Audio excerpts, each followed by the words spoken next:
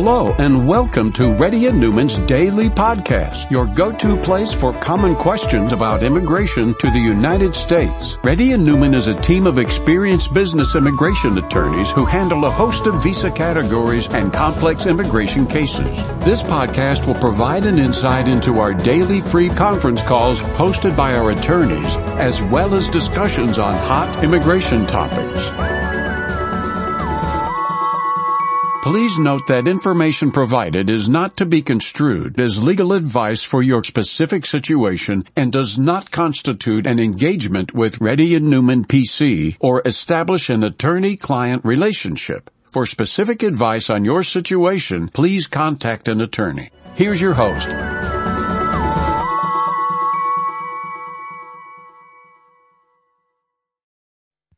Hi, this is Rahul Reddy. Today is April 22nd, 2021. The time is about 11:30 a.m. Reddy and Newman PC does conduct Zoom conferences every single day. For those people, if you want to ask any questions, raise your hand, not hand, but in the Zoom session hand, please, and you'll be announced with your name to ask the question. Shravan? Hello. Hey, hi Rahul. Shravan here. Yes, Shravan. Hey Rahul, I have one question. I have a valid visa till August 31st and my I-94 is expiring on August 31st. So my dependents have valid visa till August 31st, but I-94 is expiring May 4th because of passport expiring. So my organization is to try to file the extension, but still in the document stage only. If the petition is not filed by before May 4th, what will happen? Your wife will be considered to be out of status. Your child, you have a child too, or just wife only? No. Actually, the issue with only my kids. Wife is valid I-94. You can file it online extension though. It takes only 10 minutes, 15 minutes for you to file it, just in case if they don't file it by time. Oh, I can file myself for the dependents? Your wife can file for herself, for the kid. Yeah. Yes, you can. Okay. But if my organization, if not filed by May 4th, I'm just telling you, you go, if they don't file it, you go online, USCIS I-539, file it online. Otherwise, you contact us. We'll help you out, okay? Okay, yeah. We'll help you out to file it. And if needed though, we can guide you and make you file in 1 hour. Okay. But since you are calling before, I don't want to miss the deadline. You got it? Yeah, sure. Yeah. Okay. Next caller, please. Shiny? Hey, hi Rahul. This is Shiny. So my question is, my sister is in Canada. She's on work permit and the question is regarding the marriage. She has a visitor visa to USA. And the groom is on H-1B visa in US and due to some issues, they were not able to travel to India at this time. So, can she enter USA on visitor visa and, can she marry here, with the guy on H-1B visa? There are two different things though. Okay. The first thing is that, can she enter on a visiting visa? The answer is yes, she can enter on visiting visa. Once the person comes into United States, can they change their mind and get married to a H-1B and convert into H-4? Yes, they can. But there is a little bit technicality that you need to be very careful about. Can a person come into United States on a visiting visa with a purpose of marrying and changing to H-4? The answer is no. Okay. But if they are coming to visit and they change their mind afterwards, it's allowed. Does 90 days rule apply in this case? Yes, the 90-day rule is applicable in this one. And then if they find out that she is already engaged and then she is going to convert into H-4, they may deport her at the port of entry. How do they know? How do they know? I want you to watch something called Snowden movie or his statement in the YouTube. He will tell you how the government knows.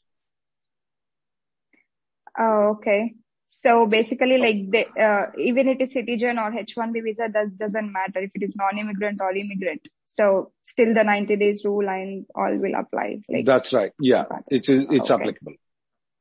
But Once she comes here, she changes her mind though. Okay. And she applies for the H4. She doesn't have to get the H4 approval for her to continue staying in this country. She just needs to file it. Okay. Does she need to go out of out of US? No. If she changes her mind once she comes into the United States, she doesn't have to. Let's go to the next caller, please. Okay. Thank you. Madhu? Hi, Rahul. Hey, Madhu. Thanks for your time and giving a tips to how to be proactive, in preparing to get the green card. So in this process, I have a question. As I downgraded my application in the month of October and I completed my fingerprints. So assume my priority date is March 2012. EB3. So assuming as the dates are moving fast, in couple of months, if it becomes final action current, can I submit my medical with the interim the approach what you are saying? So you can do it right now. You can do it when it becomes current. Okay, if I do that, what is the process? Is there any covering letter we need to write? No. There any? Just file it, interfiling. That's the word is interfiling. Send it to the same address where your 485 receipt notice address is. Okay. And all you need to do is that put an A number, which is there on the 485 receipt number. Put a 485 receipt notice as a copy. Okay. And please find enclosed medicals for interfiling for the 485 application. That's it. Nothing else. Oh. Okay. And what about my dependents? All together we can send in one packet? Yes. You can send all together at the same time. Okay, cool. Thank you. And I have one more question regarding my aging out kid. She's going to be aged out in next January. That means the 2022 January. Assuming if my final action becomes current in next couple of months, and if I don't get a green card by that time, so how can we? You don't have to get the green card though. Okay. You have to have the final action dates current. You have to have your I-140 approved. Both needs to happen. Okay. Assume if both happens, then what is the then you don't have to get the green card by January 2022. The final action date and the I-140 should be approved when they are current. That's it. The green card might come after 10 years. It doesn't matter. The child is locked. Okay. But in that case, because as we followed your instructions and we filed F1 visa and everything, we are waiting for that. But how can we inform the college, hey, we got this I-140 approved and final action is current and we filed 485? And how can we tell them we can stay right now legally? Take the EAD card and show it to them. That's it? Okay. That's it. Okay. Next caller, please. Thank you. Pratyusha? Yeah. Thank you, Rahul. So my question is, my H-1B transfer to employer A got denied yesterday. My H-4 biometric appointment is scheduled on 12th of May. Question is, if another employer files for an H-1B transfer, will I be able to start work on approval or will I need a stamping? Another information is, are you working with this company that you filed for the transfer? No, it got denied yesterday. So I started working on receipt. So you started working for the second company this week? No, on receipt. So I started working as soon as the receipt was received. Your previous company's H-1B, when did the I-94 with that H-1B expired? It is still valid. It is valid till October 2021. Okay. So now you're contemplating to have one other company file a H-1B for you. Correct. We have used the arguments saying the 60-day rule is applicable to you in this case, where when you are not in status for a period of time, since your I-94 is still valid, we have argued several times successful. You can try that argument and file it, but do it in premium processing. And make sure you file the H4 again. Don't let the previous H4 rule it. Remember, your wife filed a H4, the biometrics are set up. Don't rely on that. Okay. Okay. Thank you. Next person, please. Neha. Hi, Rahul. Thanks for the opportunity. I wanted to ask my husband, we are currently in India. My husband got his H1 stamp and I am on H4. And we are supposed to travel next month, 10th May around. So his LCA has office address as New Jersey and home address as Atlanta. So we plan to stay in Atlanta, but can we travel directly to Atlanta or should we go get the When you say the LCA address and the home address, is this the first time you guys are coming into the United States? No, we have been there and he has already his green card, filed. So on the LCA, there are two addresses or only one address? Two addresses. One is the office address and one is the home address, home office. Absolutely. He can come to Atlanta. He can sit down in Atlanta and work because his LCA says that his home address is there. He doesn't have to go to New Jersey. Perfectly fine. Okay. So other question is, the travel ban, it is impending. So it can happen anytime right now. So both our kids are US citizens. So do you think that if travel ban happens, will we be under the exemptions? Can we still travel? We don't know yet. Your kids are exempt. You're not exempt. There is no travel ban at this point of time. Yes, there is a contemplation that they may ban. There is a contemplation all the countries are doing it one by after the other. Right. One, I see New Zealand did it now. UAE has some restrictions. Yeah. There is a possibility it could happen. So we will evaluate it at that point of time when the travel ban comes in. You can, come to our YouTube channel, on every Tuesday. We'll update it. Right now, we can't tell what will be in the travel ban. Okay. And yes, I do contemplate a travel ban. Okay. And one last question. So I asked you earlier. So I have H4 and I got picked in H1 lottery this year too. And I'll be traveling on leave without pay. So on October 1, if I file with change of status on my H1, so will my H1 kick in right away or the company has to do some paperwork at that time? So you're filing the H1B after you enter into the United States or before you enter the United States? So I plan to file it after I enter. Perfect. That's a very good way. If they get the change of status approved with the I-94, it automatically kicks in on October 1st. You don't have to do anything. Okay. And my company, do I still need to be in that company or if I'm out of that company? After October 1st, you have to join that company back.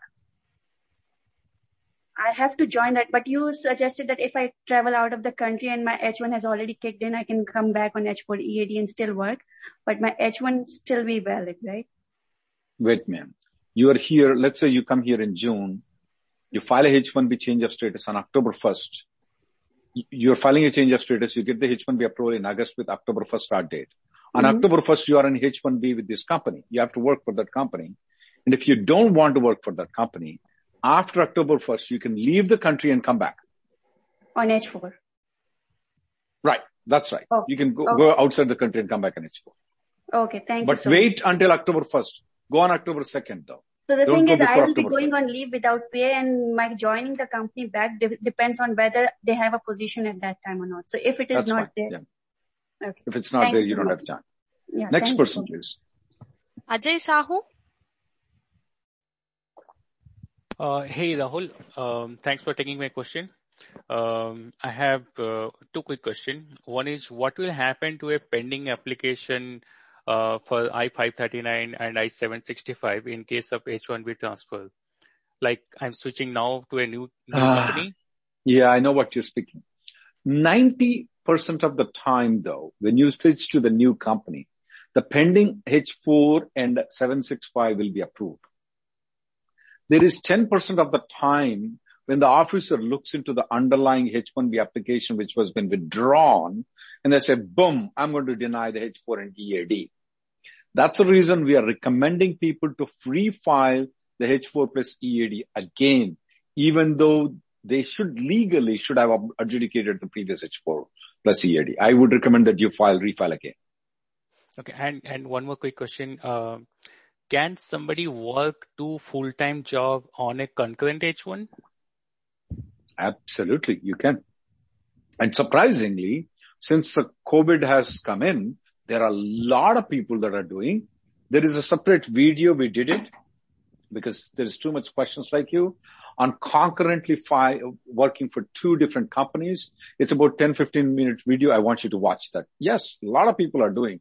They don't have anything to do. There's no ball game. There's nothing there. No parties going on, but they're working more harder. Why not? Making more money. Good for the economy. You just have to pay extra taxes. Good for us. So yes, you can. Both of them are full time, like 40 hours. Absolutely, you can. Yes. Okay. Good. We want hardworking people in this country. I don't like people who only work for 40 hours. Really, I don't. Next person, please. Navneet? Hi, Rahul. Thank you for taking my question. My question is, I'm on H4 EAD receipt. Basically, I traveled on B2, so you have taken one question on the same example. Mm-hmm. I got married here, and then due to my wife's pregnancy, I stayed back, and then we filed the change of status. So I traveled on June 21st, and before 90 days, actually, because we were not knowing the rule, we filed for change of status. Still, we are waiting, so it got filed on September 1st. Now my wife is due for delivery, and she is out of project. So should I put an expedite request mentioning about she is out of the project? She's out of the project. She's out of the project. You're asking H4 approval. If she's out of the project, your H4 should be denied. Okay. So we should not mention. But she's with the employer. Well, if she's out of the project though, she's with the employer, is she getting paid? No. Well, that means that she's accumulating the unlawful. She's allowed to have a 60 days of grace period in United States though. Yes. Yeah, but if you would say that no project, no pay, then they'll have to deny your H4 application. Okay. So mean that we should not file right now for the expedite request, or we should not mention in the expedite request about her. Why do you need expedite H4 though? What are we going to achieve there? So because she would be unpaid and, pregnancy is due. So earning is required at the home. I'm out of the job right now because of did you apply H4 plus EAD or just H4? Yes, H4 and EAD both. Yeah, but still, if she is out of job though, your H4 EAD doesn't work. You can't work on H4 EAD. After 60 days, she's out of work. So that doesn't make any sense to me though. You see my point? You may want to file a B2 application for the entire family if she continues to be unemployed for more than 60 days. But this is the maternity situation. So, but they are on the maternity is now, my colleague took about 3 weeks leave. My wife took about a month's leave. Maternity doesn't mean like in India where 6 months they sit at home. That's not the way it works here. So, my question again is that should I put the expedite request and not mention about out of the project, or should I not at all file the expedite request? That's up to you if you want to, but project, it doesn't make any sense to me at all. Mentioning the project doesn't make any sense to me. Let's go to the next caller, please. Sanjeev? Hey, Rahul, thanks for taking the question. My question is similar to one of the gentlemen who asked yesterday. My priority date is back in Jan 2013. And 5 years back, I moved to accept a different position. And, which is not a natural progression. Last year, how can you say that? How can you say that? I mean, from a company perspective, companies asked, they will say, how come? Okay, got it. Okay. So now, for last 6 months, I've been discussing with my company either to move me back to my, the title for which it was filed. And, but what company, the attorneys from the company side, they are saying is they can file a supplement J, which is like, because it's in the same SOC code, the job title is in the same SOC code of what it was, it filed for, and they can explain that there's responsibility change. It's similar. It's not the same. It's similar, but I don't know what is the risk of supplement J in this. So let me understand. Did you file the 483 application? You did not file the 483 application. No, I did not. At that time there was a confusion and I could not downgrade. I've been following up with them since then. So you may want to have a consultation with some lawyer to discuss all these options though. It is it's like you missed the golden opportunity, in 2020. It's just unbelievable that you missed that. Now you're going into a diamond opportunity. And now you're on the crossroad, you're debating. It's better that you have a clear idea what they are doing. So are they telling you that they're going to file the 485 in 2021 or they're not going to file it? I'm not clear in that. They're saying they're going to file it, but with a, explanation, they'll add some supplement J to it. Why did not they do it in October 2020? That's what I asked them, and there was some confusion about it now. So they're going to file it, but with the supplement J, but I'm asking them to move me back. I wanted to understand, is supplement J a good thing at all? What they're proposing is definitely acceptable to me. But what is not acceptable to me is that why did not they do in October of 2020? What you're telling about explaining works very good. Absolutely no problem. But why didn't they do it in October 2020? That's what assurances do I have if I were you that they're going to do it 2021? Right. They had it's a big company and they had too many cases for downgrade and they were not prioritizing things. They were taking the ones which they had to file. So maybe they missed it out. Yeah, you may want to, clarify, get the things. I'm fine with it. What they're telling, that what they're proposing seems to be perfectly fine though. Do we do it? Yet we did it. Are there any problems? Are there any denials? Zero. The way that they are telling though. But my only problem is why didn't they act it in 2020? Okay. So next person, please. Sure, go ahead. On that, I was asking, should I downgrade now just to ensure that supplement J works in EB3 and I have approval also at the same time? Should I downgrade now itself? I would have said no to 99% of the people, but I would say yes to you because they are dilly-dallying you and they have dilly-dallied you. Right. Okay. But so I would downgrade right now. I would downgrade just to test them. Okay.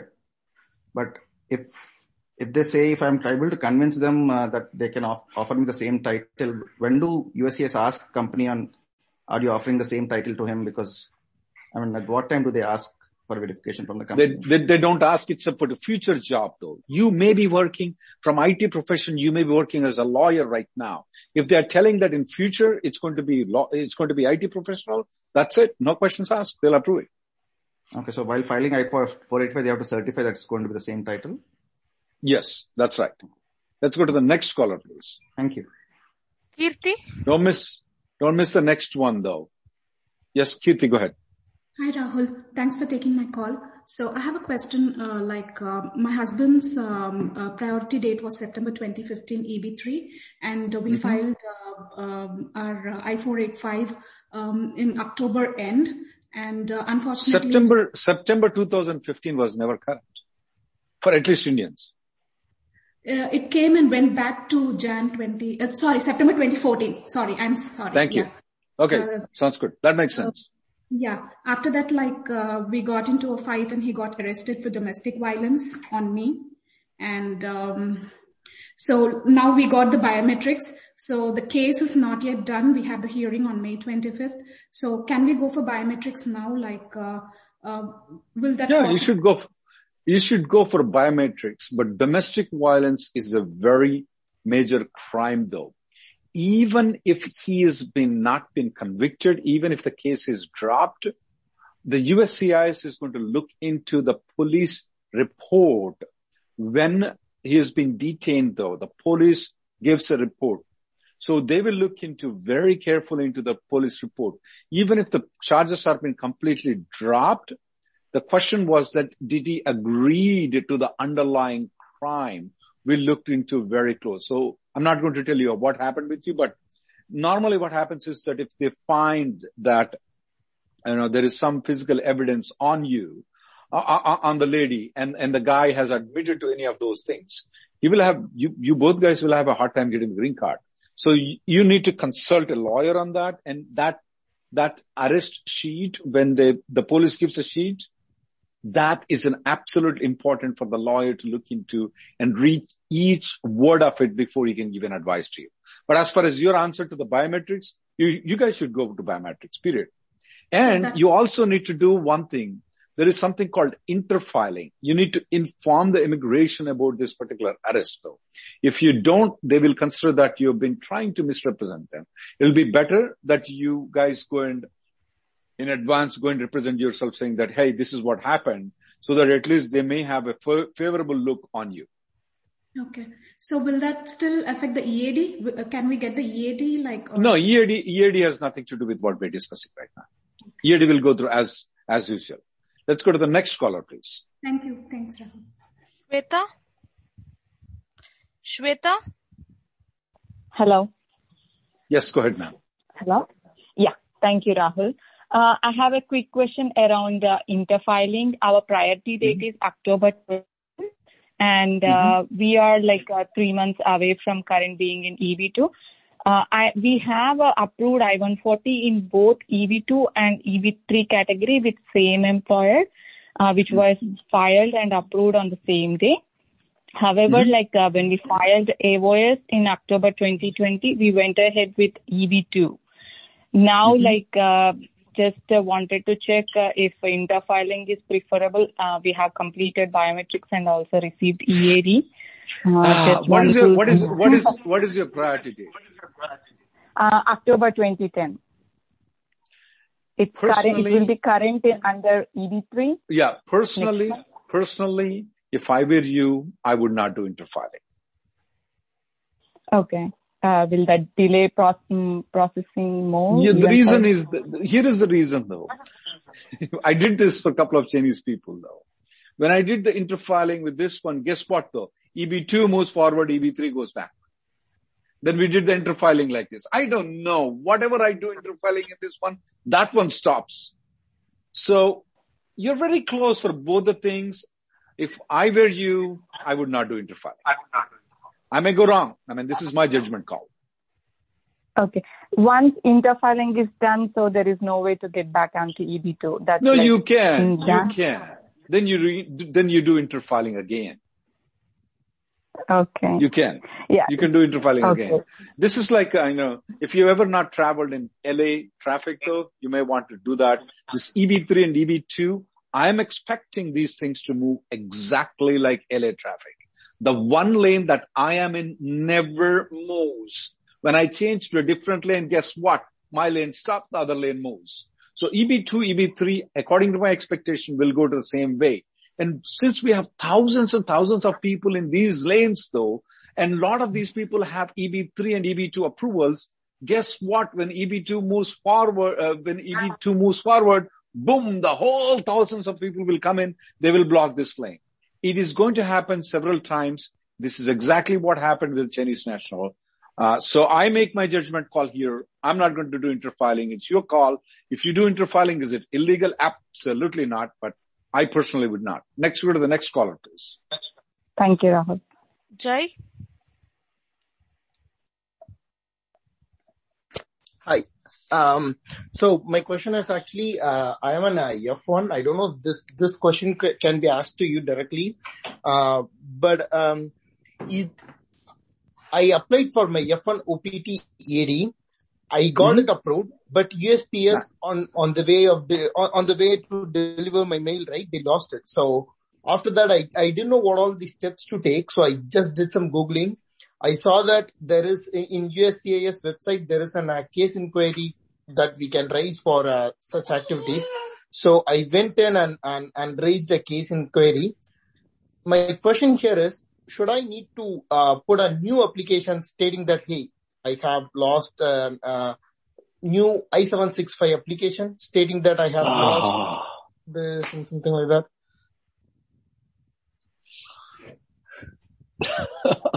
This is a nightmare. Depending on how cooperative your employer is, there are some creative solutions. And since I am on F1, right? I don't have any employer. So it's just that my international student services, they are going to follow it up. I know. It depends on how cooperative your employer is. There are some solutions that cannot be answered in this recorded lines. Mm-hmm. Now, with regards to the solutions that you are proposing, the immigration, sometimes the immigration, if the mail is returned though, there is a chance that they'll send it back. Raise a service request for sure though. But if you're going to send a 765 form again and request them, look, I didn't receive it though. To my knowledge, I have not had a single person's EAD that ever came in within the 1 year period though.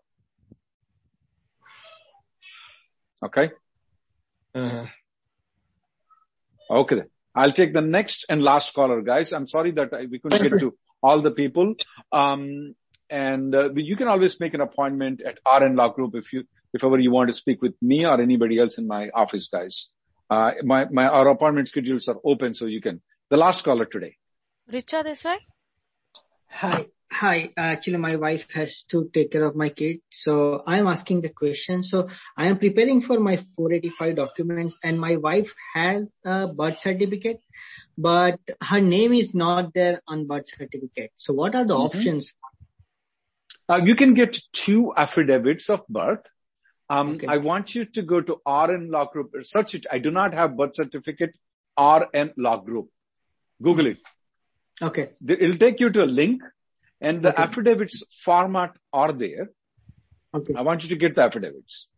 I also want to try to provide the alternative documents that are there. Like if you have Aadhaar card, election card, ration card, all those things. Yeah. Did you already file the 485 application or you're contemplating to file? I'm just keeping ready my documents. My priority date is Perfect. I would not file the Aadhaar card and other things, even though I mentioned that in the article. I will only file the birth certificate and 2 affidavits. Keep the rest if they give an RFE. Because if you provide all the things, they give an RFE, then we don't have any other things to answer. So that's the reason I only keep, just keep them ready. Okay. I'll take one more caller, guys.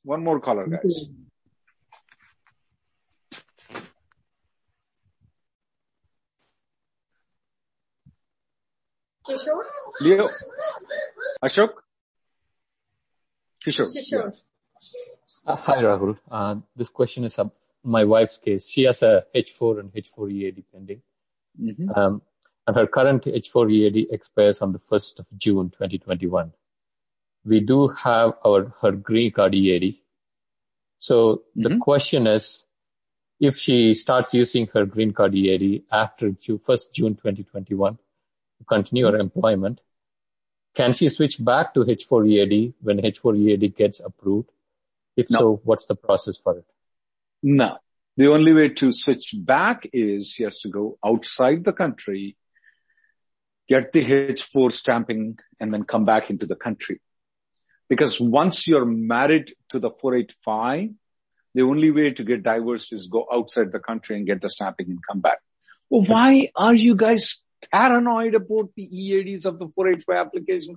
I just cannot understand. But anyway, I want to put my money for Ferrari. I don't know how much it costs, but yeah, I think she will pay for it. But can she use the EAD if she gets its stamping and comes back? Can she use H4 EAD? Or yes, she can. To apply for it again? And yes, you can. And then you guys keep continuing on H1B and H4 and all those things. I'll buy my Ferrari on your name.